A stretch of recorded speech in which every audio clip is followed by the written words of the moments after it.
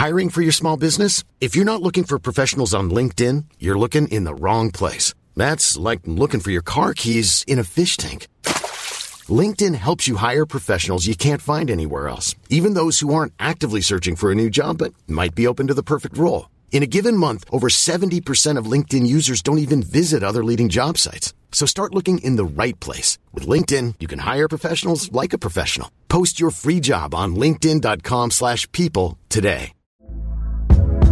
Hey there, it's Michelle Norris. I'm host of a podcast called Your Mama's Kitchen. When I travel, I'm usually looking for a way to find a taste of home when I'm not at home. And one of the things I love to do when I am at home is entertain. And Airbnb allows me to do that. When I was in California recently, I rented a house that had a great kitchen. And when we were sitting around the table, we're all thinking, we're in someone else's house. Someone could be in all of our homes as well.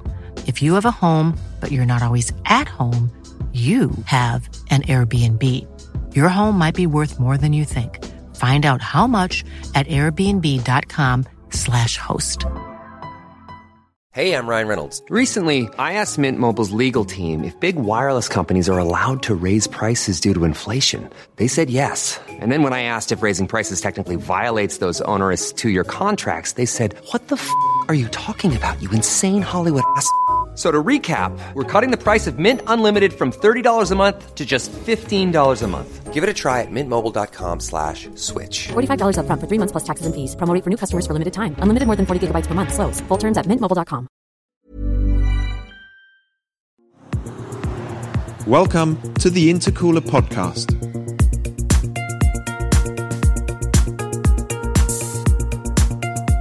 Welcome back to the Intercooler Podcast, everybody. And also welcome back to us, because we're back after taking a summer break. We were off last week. There wasn't an episode of the podcast, but we are back now. And I suppose the nature of taking a week off during Monterey Car Week is that there's an awful lot of car news happening while we're away. So that's what we're going to do with this episode, is just catch up on some of the bits and pieces that have happened.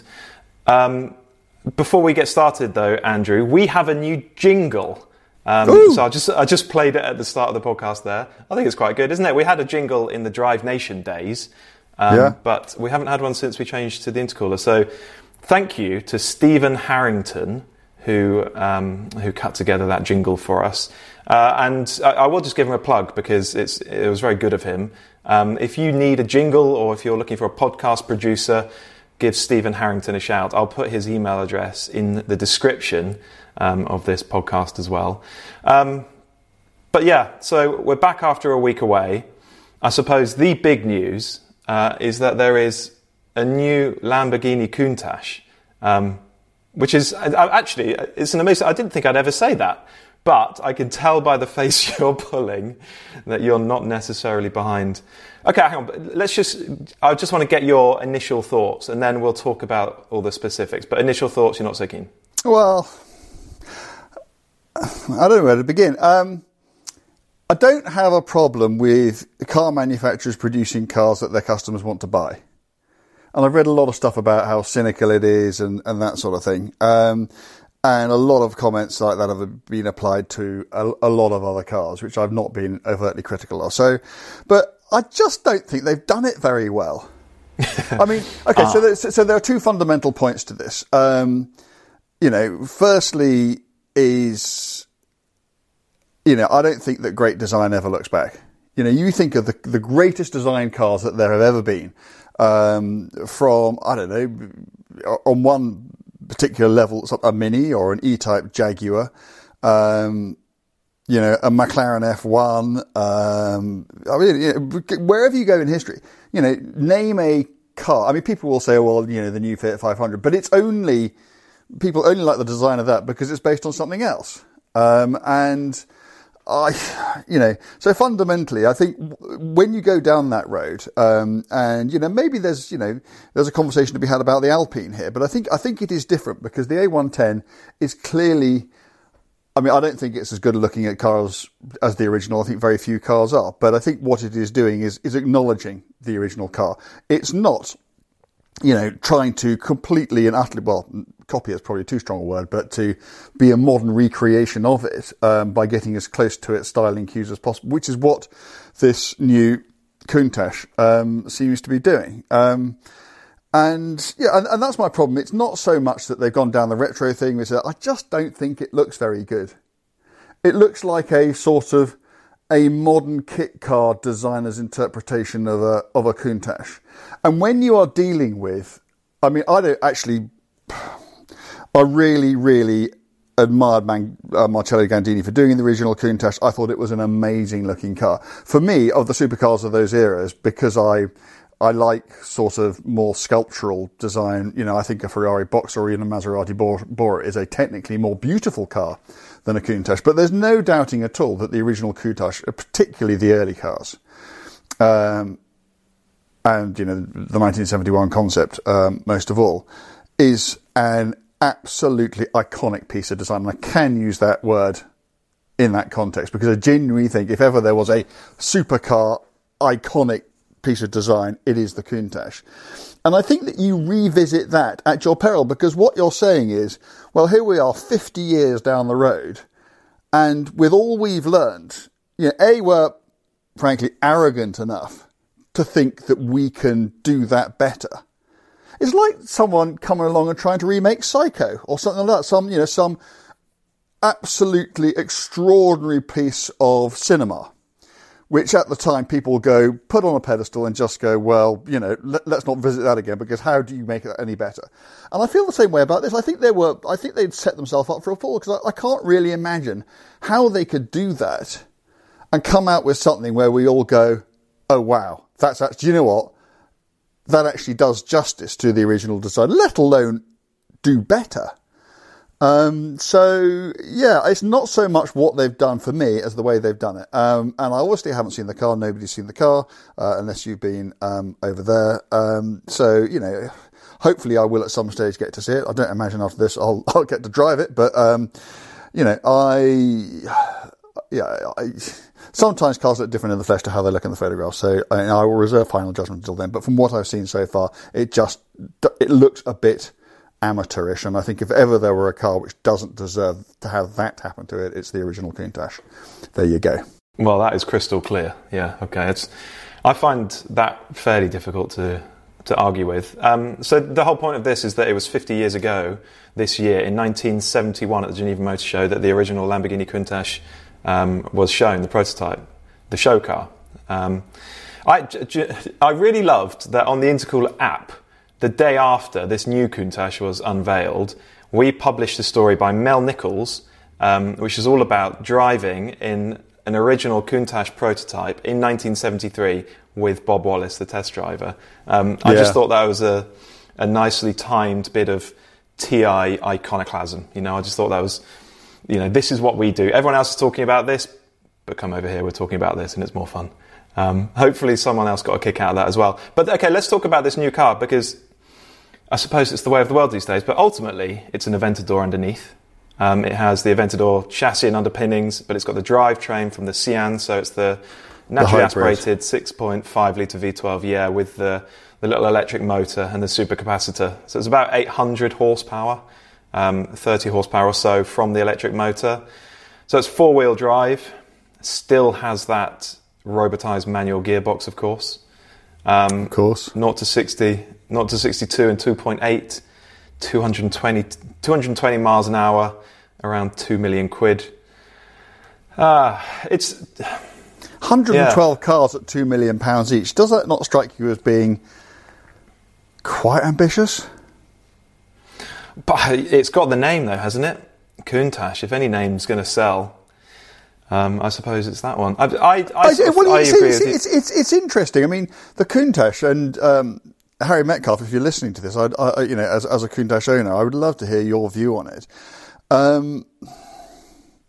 You say it's got the name. I think it does have the name. The Countach is, but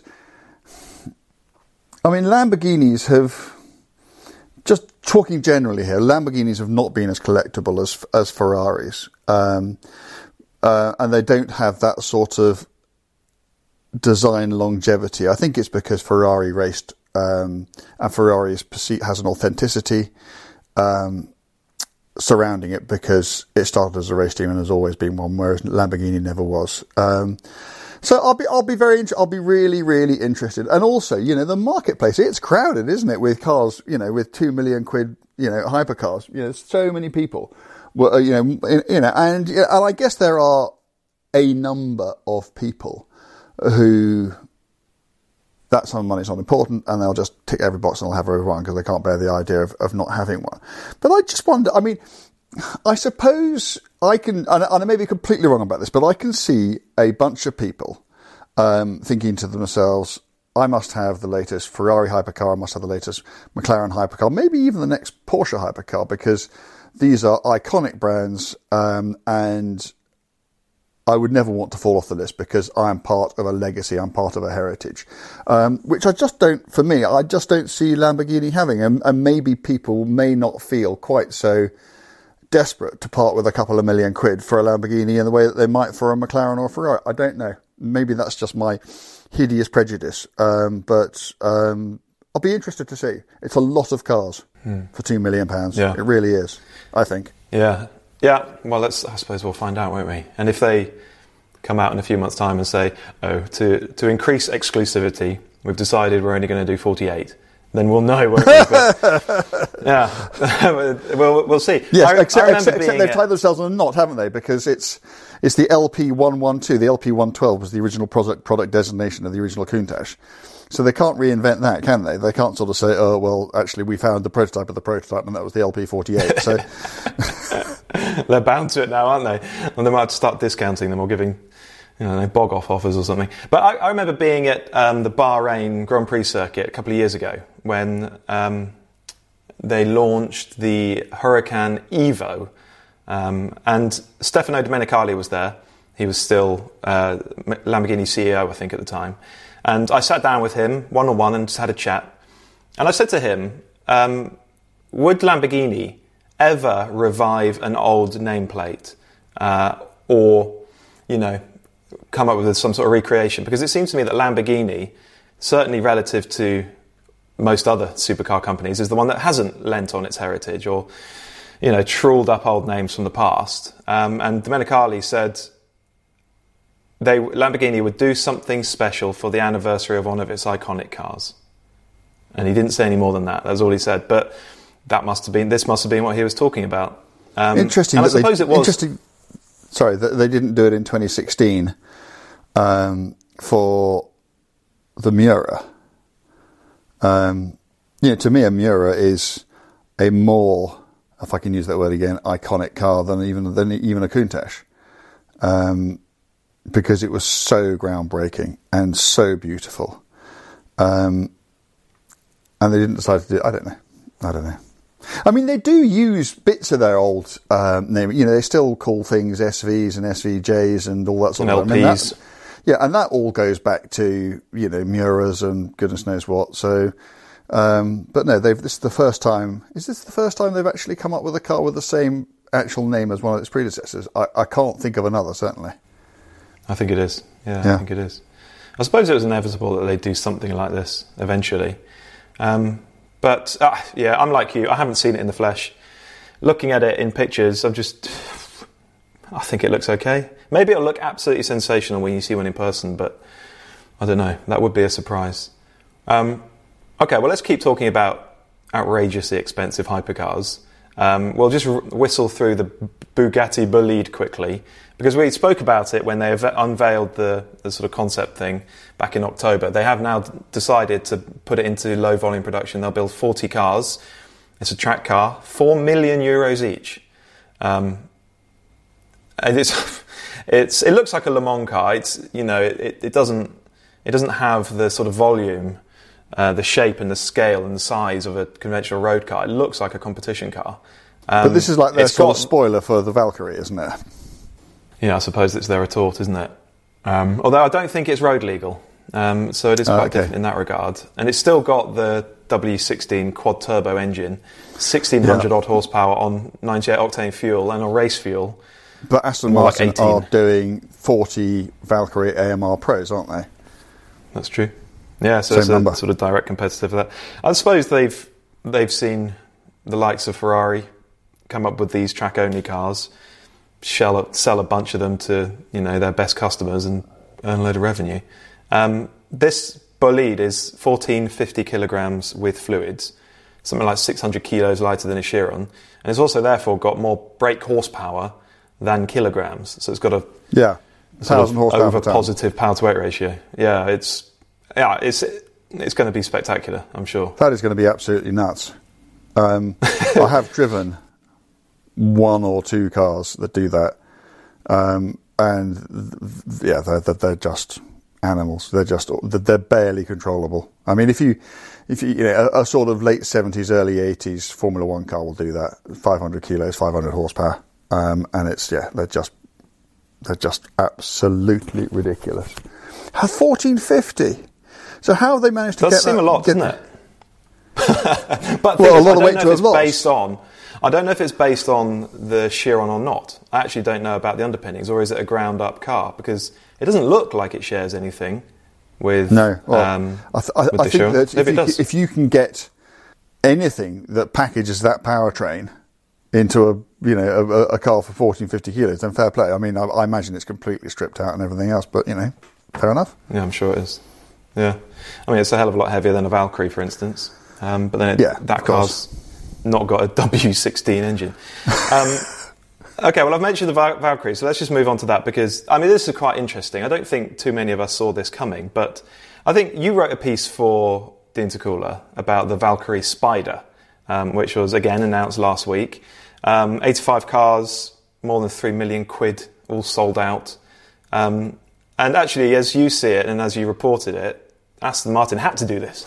Yeah, I mean, it was, I think it was a bit of a slam dunk no-brainer for them, to be honest. As I said in the piece, I know that Aston Martin regretted pitching the price of the Valkyrie so low at 2.5 million quid. I mean, it seems ridiculous even having this conversation, doesn't it? But nevertheless, it sold so fast, and they suddenly thought, we could have sold a stack more of these. But they'd said what they said about how many they're going to build, and rightly stuck to that. And then, obviously, out goes the old guard, in comes Tobias, who goes, well, they were coupes, so there's nothing to stop us doing some Spiders. And, the car is different. It has different aero. It has, obviously, the tub is slightly different because the doors now are dihedral, so they flip up. They're not the old gull-wing doors, but it's pretty much a very straightforward thing. I mean, to the extent that they've not found anywhere to put the roof.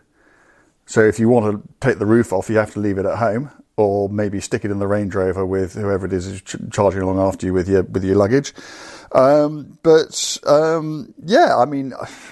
there were so many people who wanted a Valkyrie who didn't get one, and hey, now they can have one. I spoke to somebody at Aston Martin. I said, surely you must have really, really pissed off a load of Valkyrie owners who thought that they were buying into something that they were only going to be, what was it, 125, 150 cars? Can't remember. 150, I think. Yeah. 150, yes. I've been away for a week and my mind's not functioning. But whatever it is, and then suddenly you're going to be doing more than half as many again.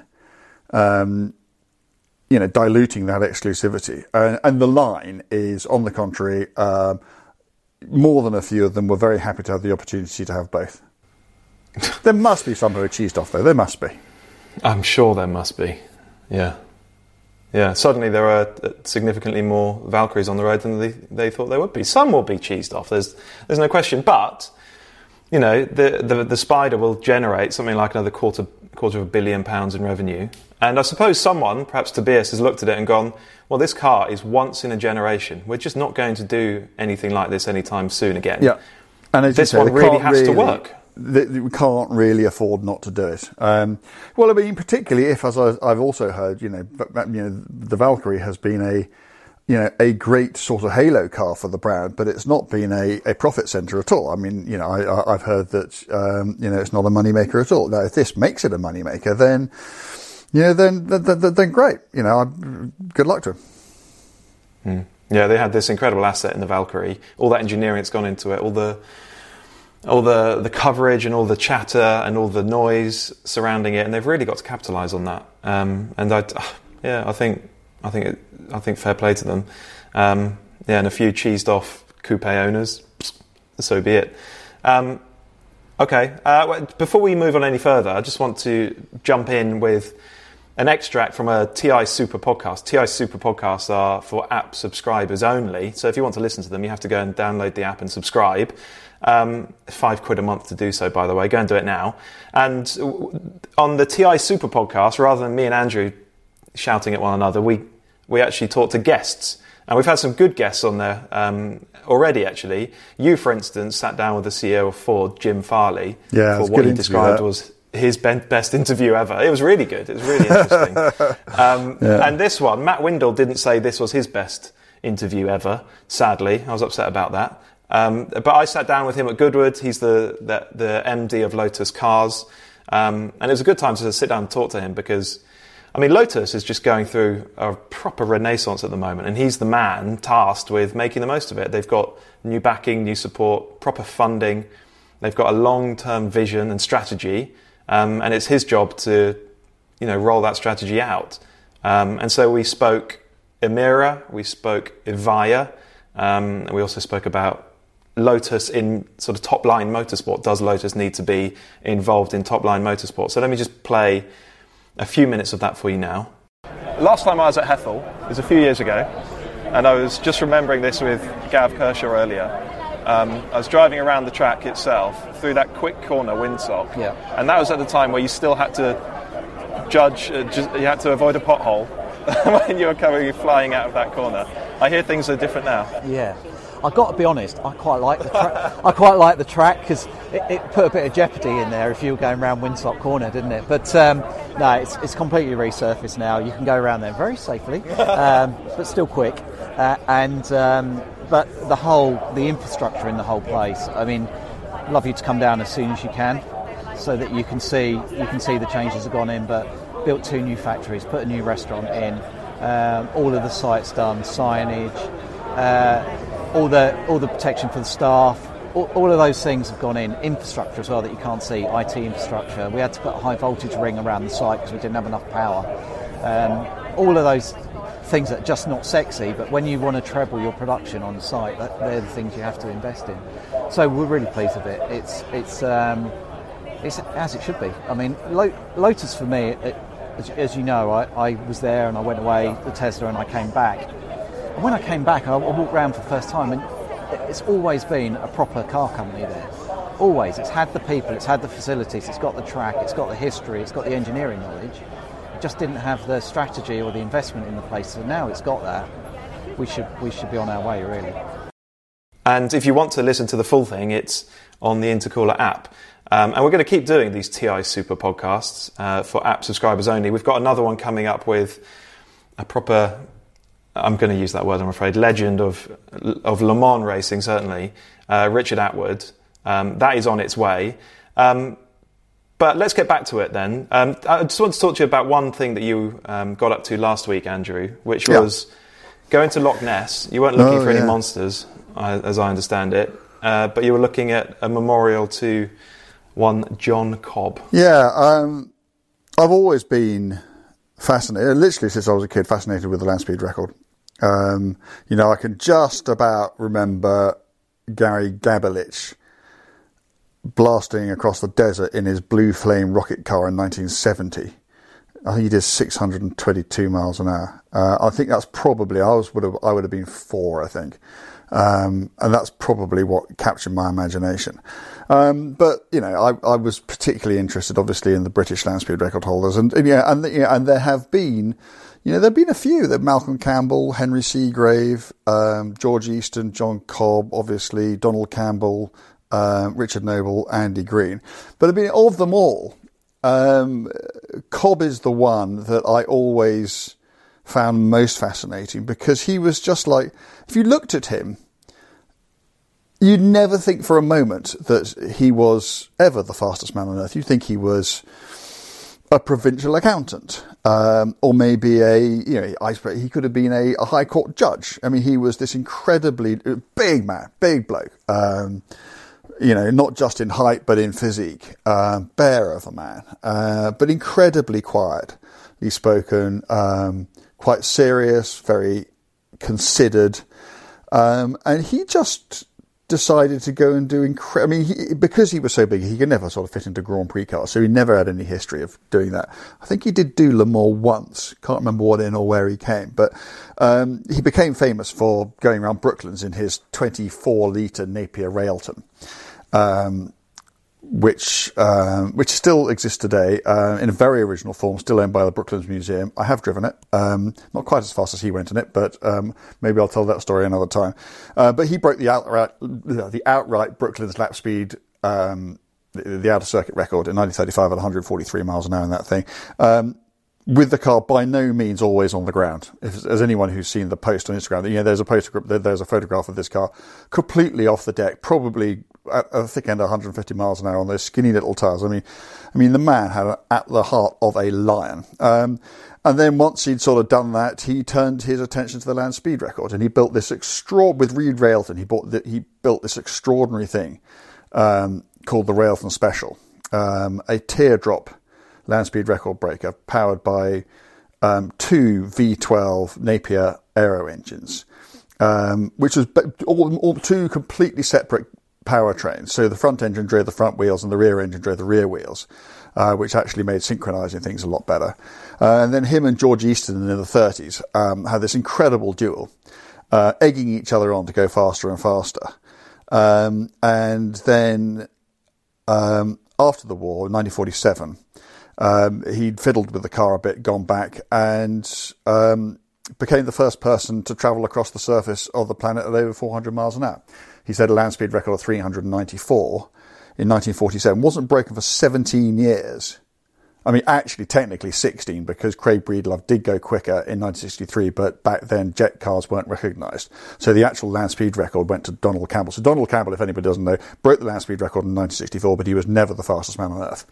But Campbell broke Cobb's record, which was fine. But Cobb, having got through that 400 mile an hour barrier, and he set an average of 394, he then thought, well, done land, what's next? Well, clearly water. And he built this jet boat powered by an engine from a Comet airliner called Crusader.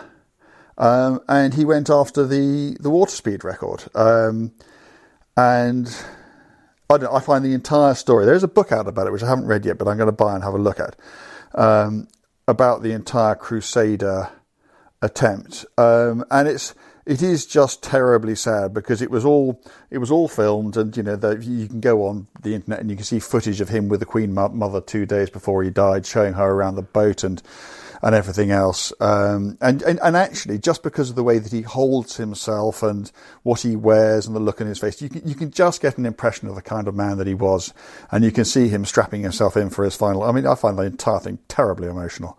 And then honking off across the lock. And his first run was really, really fast. He'd had a go a few days earlier and had done one in one direction at 200 miles an hour, but for some reason the return run was slow. So he was cheesed off about that, and he went out and he did his outbound run, and that was over 200 miles an hour, and he was coming back and he was doing a lot more than 200 when he hit the wake of something. There was some control boat, there was somebody in some boat who shouldn't have been there, had left some ripples on the lake, and at that sort of speed, in that sort of boat, which was, absolutely on the edge of instability all the time. If you didn't have anything other than a glass finish to, then, and the tragedy is 15 years later, it happened to Donald Campbell again on Coniston Water, in his Bluebird jet boat, but he hit his own wake. Campbell died because he was so keen to get the thing done. He'd been up there for so long, and he'd had a really good outbound run. And as you know, you have to turn around within the hour and go back the other way. But he had plenty of time. But I just thought he just thought, why wait, just go back. And Campbell hit his own wake, which was awful. Cobb didn't. Cobb was meticulous. Cobb planned everything. I mean, he was a real thinker, as well as one of the bravest people who ever lived. And that was that. He had the accident. It was unsurvivable. They got his body out very quickly, but Crusader is still down there. But I only discovered recently, and I cannot believe it, because if you look up here on these shelves, I got so many land speed record books. I didn't know that the people of Glen Urquhart, which is the little town on the shores of the loch where he'd stayed and where the measured mile was, had produced this cairn and stuck it at the side of the A82. And if you drive down the A82, unless you know it's there, you won't see it, because there is a little pull-in on the right-hand side if you're going southbound, but it's like 3 cars long. And it's just a pull-in. There's no sign for it anywhere. And, if I hadn't known and I wasn't looking for it, Dario Franchitti replied and said I'd driven past there 1,000 times. Didn't even know it was there. And it's one of, you look at it and it looks like, I actually thought he was a beekeeper, because it looks like a beehive. But I thought that rather sort of fitted the character of the man, because what a sort of quiet, gentle thing to spend your spare time doing. But I looked it up. I was convinced. I was telling my wife, no, he was a beekeeper. That's what I said. I can find no evidence of John Cobb being a beekeeper. So if anybody thinks that he was, but no, actually it's a traditional Highland cairn, and there are other ones and they look the same. But it's the only sadness is that all the foliage has grown up around it. So it used to stand proud, and you can see pictures of it originally. And it's there, and there is the loch behind him, and it's a proper memorial. And now it's still there, the loch's still there, but there's so much stuff that's grown up between the two. But yeah, I did that. I've just been on a little sort of tour of Scotland. So I went to the Jim Clark Museum as well, in Duns, which I can highly recommend. It's not very big, but well worth. It's probably a 10-minute. If anyone's driving up the east coast, up the A1 to Edinburgh, it's probably will add 10 minutes to your journey to go to Duns and see it, and I recommend that to anyone. And then yesterday I was outside the Midland Hotel in Manchester, where Rolls is meant to have met Royce for the very first time. So yes, I've had a bit of a sort of, I haven't meant to actually, I was just going up to Scotland with my family for a week, but you must make the most of these opportunities and do what pilgrimages you can. So yeah. So no, well, John Cobb, great man. It also, your tour of sort of notable places last week, I suppose it highlights how many exciting and interesting and poignant and significant things happened to do with cars and things surrounding cars in this country. I mean, it's just so densely packed with those sorts of sites. And it really is, and that's the point. I didn't try to go to any of these places. I was just sort of there, and I thought, I could go to that, and then I could see that, and then I could do that. And, I didn't sort of plot my route and thought, well, first of all, I want to go and see the Jim Clark Museum, then I want to see the Cobb Memorial, then I'll go to... I mean, they were just places that happened to be on my way. Yeah, that's great, isn't it? Okay, right. We're going to do one more thing just to end this episode of the podcast.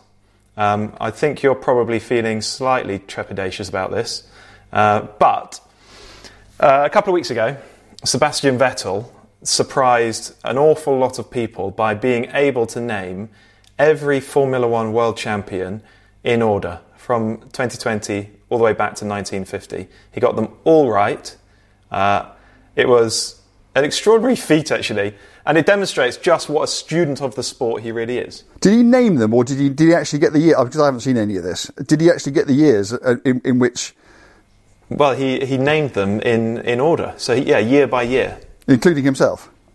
Including himself, yeah. I haven't seen this. Which is bizarre, isn't it? This is going to go so badly wrong.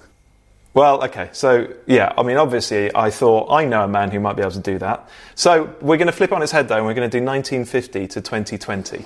Yeah, I'll be really good at the early stuff, and then you'll learn so much about what I think about Formula One by just how rubbish I am. I'm never going to be able to do it, but...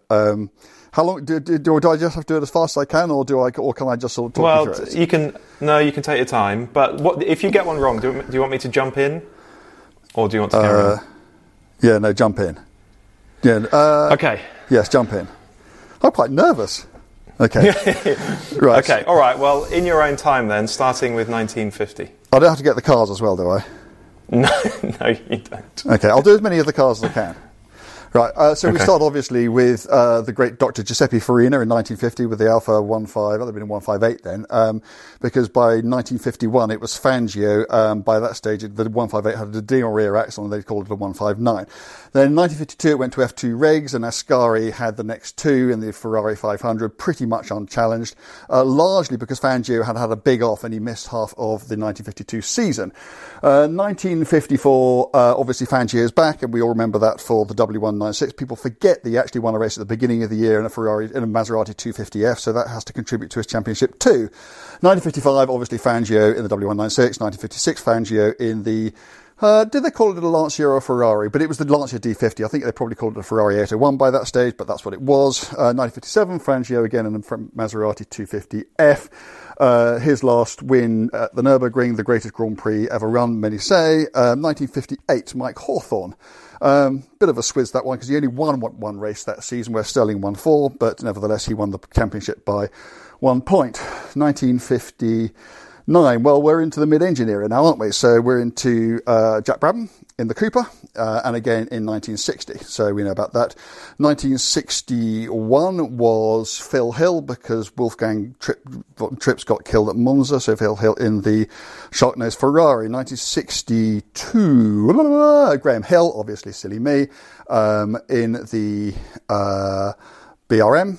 1963, Jim Clark in the Lotus 25. 1964, John Surtees, one of the most closely fought championships of all time. Possibly 4 people, I think 3 people went into the last race with a chance of winning it, but he won it in the 158 Ferrari, although I think he also drove the 1512 that season as well. 1965, Jim Clark again in the Lotus. Was it a 25 or a 33? One was a development of the other, probably both. 1966 was Jack Brabham in a Brabham. First time anybody had done that, winning a championship in a car of his own. Making 1967, Denny Hume in another Brabham. 1968, Graham Hill in the Lotus 49. 1969, Jackie Stewart in the Matra MS80. Not sure. 1970, our one and only posthumous world champion, Jochen Rindt, in a combination of the Lotus 49 and the 72. 1971, Jackie in the Tyrrell Ford 003, I think, for most of the season. 1972, Emma at the time became the youngest world champion. He was only 25, and he did it in the Lotus 72. 1973, Jackie's final championship in the Tyrrell Ford 005 and 006. 1974, Emma again, but this time driving a McLaren M23. 1975, Nicky's first in a Ferrari 312T. 1976, obviously James Hunt in the M23. 1977, it was Nicky again, but this time driving a 312T2. 1978 was Mario. Was it? Yes, it was in the Lotus 79. 1979 was Jody in the Ferrari 312 T4. 1980, Alan Jones in the Williams FW7. 1981 was Nelson Piquet's first. He was in a Brabham. Then Keke, he only won one race that season as well, in 1982 in the Williams. And then 1983 was Piquet again. Okay, so I'm going to take a bit of a pause for breath now. I think we're getting into the Prost era now. So, or is there another Lauda to come? I think there's another Lauda to come, but that was it. He lost. Lauda won the championship by like half a point, didn't he, in 1980? What was the last one I did? Was that 83? Piquet in 83. 83 was the last one you did, Piquet. Okay, so fine. So then that's Lauda in 84, and then Prost in 85, and Prost in 86, obviously. Where are we? That takes us to? So 87. That's Nelson again. 88 was Ayrton. In the great, in the MP44, 16 races, 15 wins, great battle with Prost. Know about that. And then 89. You see it? 89. Okay. 89. So I'm going to go Prost. And you haven't said anything, so I must be right. Okay. So good. So 1990 was obviously Ayrton again. That's easy. 1991 was Ayrton. 1992, Nigel. 1993 was Prost's last, wasn't it? So 1994, we then get into the Michael. Benetton Ford 94, Benetton Renault 95. Oh, you're doing my head in. I've been okay. So Michael. Is it Jacques Damon or Damon Jacques? It was Damon Jacques, wasn't it? It was, well done. Damon Jacques. Okay, fine. And then Mika? Mm-hmm. Yes, okay. Yeah. Oh, God. So what does that take us to? So 98. 98 was Mika, and 99 was Mika. And then it's easy for a bit, because the next 5 was Michael, and then 2 after that Fernando, so that takes us to 2006. 7. 2007. Well, no, hang on. No, 2007 was Kimi, surely. Yeah. Okay, so 2007 was next. So yeah, Kimi 2007. Okay. On you go. Right, 2008, Lewis. Then I get really bad. 2009. I'm missing one. Because I know it was Vettel in 10. Who was 9? You'll kick yourself. Don't say a bloody word. Jensen! Jensen. Sorry, Jensen. God, I'm so sorry. I'm so sorry. Now I'm going to be rubbish. So it's a combination of Vettel and Lewis with a Nico in the middle every year since. So let me guess. So Nico I know was 16. So Vettel did 10, 11, 12, 13, Lewis 14, 15, Nico 16, Lewis. And one more Lewis. Woo! Well done. Can I go and have a lie down now, please? That looked like a real effort. But bravo, you got it. And you got a lot of the cars right. But you notice I shut up on the cars later on. Although, actually, if I thought about it, it's obvious, isn't it? Because it's all because, when was a championship last won by anything other than a Ferrari, a Red Bull, or a Mercedes? It was the Brawn year, but yeah. So I could probably have done that too, couldn't I? Oh well.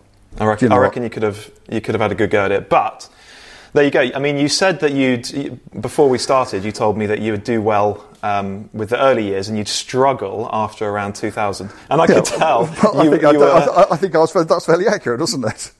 You were grasping around for the 2009 winner for a little while, weren't you? But you Jensen. got hold I'm of so Jensen sorry. Button eventually. There you go. That was really impressive. You pulled it off. Sebastian Vettel managed it. You managed it the other way around. So, bravo. Okay. That was a stonking effort. Okay, we need to do Le Mans winners next. Okay. All right. Well, that's one for... Wait, it's Le Mans week, isn't it? So maybe we'll do that next week.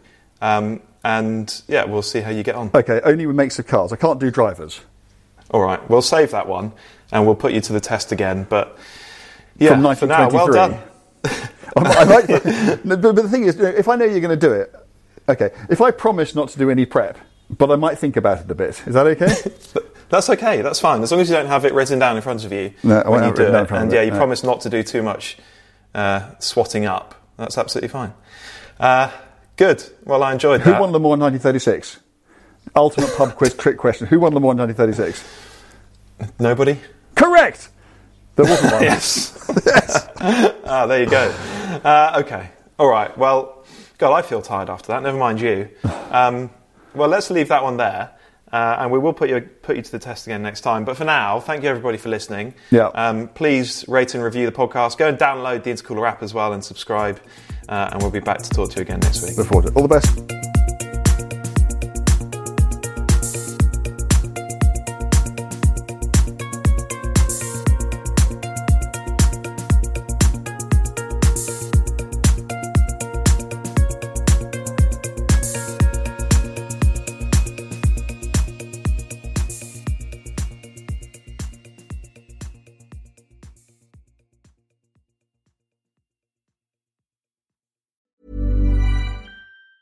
Mom deserves the best, and there's no better place to shop for Mother's Day than Whole Foods Market. They're your destination for unbeatable savings, from premium gifts to show-stopping flowers and irresistible desserts. Start by saving 33% with Prime on all body care and candles. Then get a 15-stem bunch of tulips for just $9.99 each with Prime. Round out Mom's menu with festive rosé, irresistible berry chantilly cake, and more special treats. Come celebrate Mother's Day at Whole Foods Market.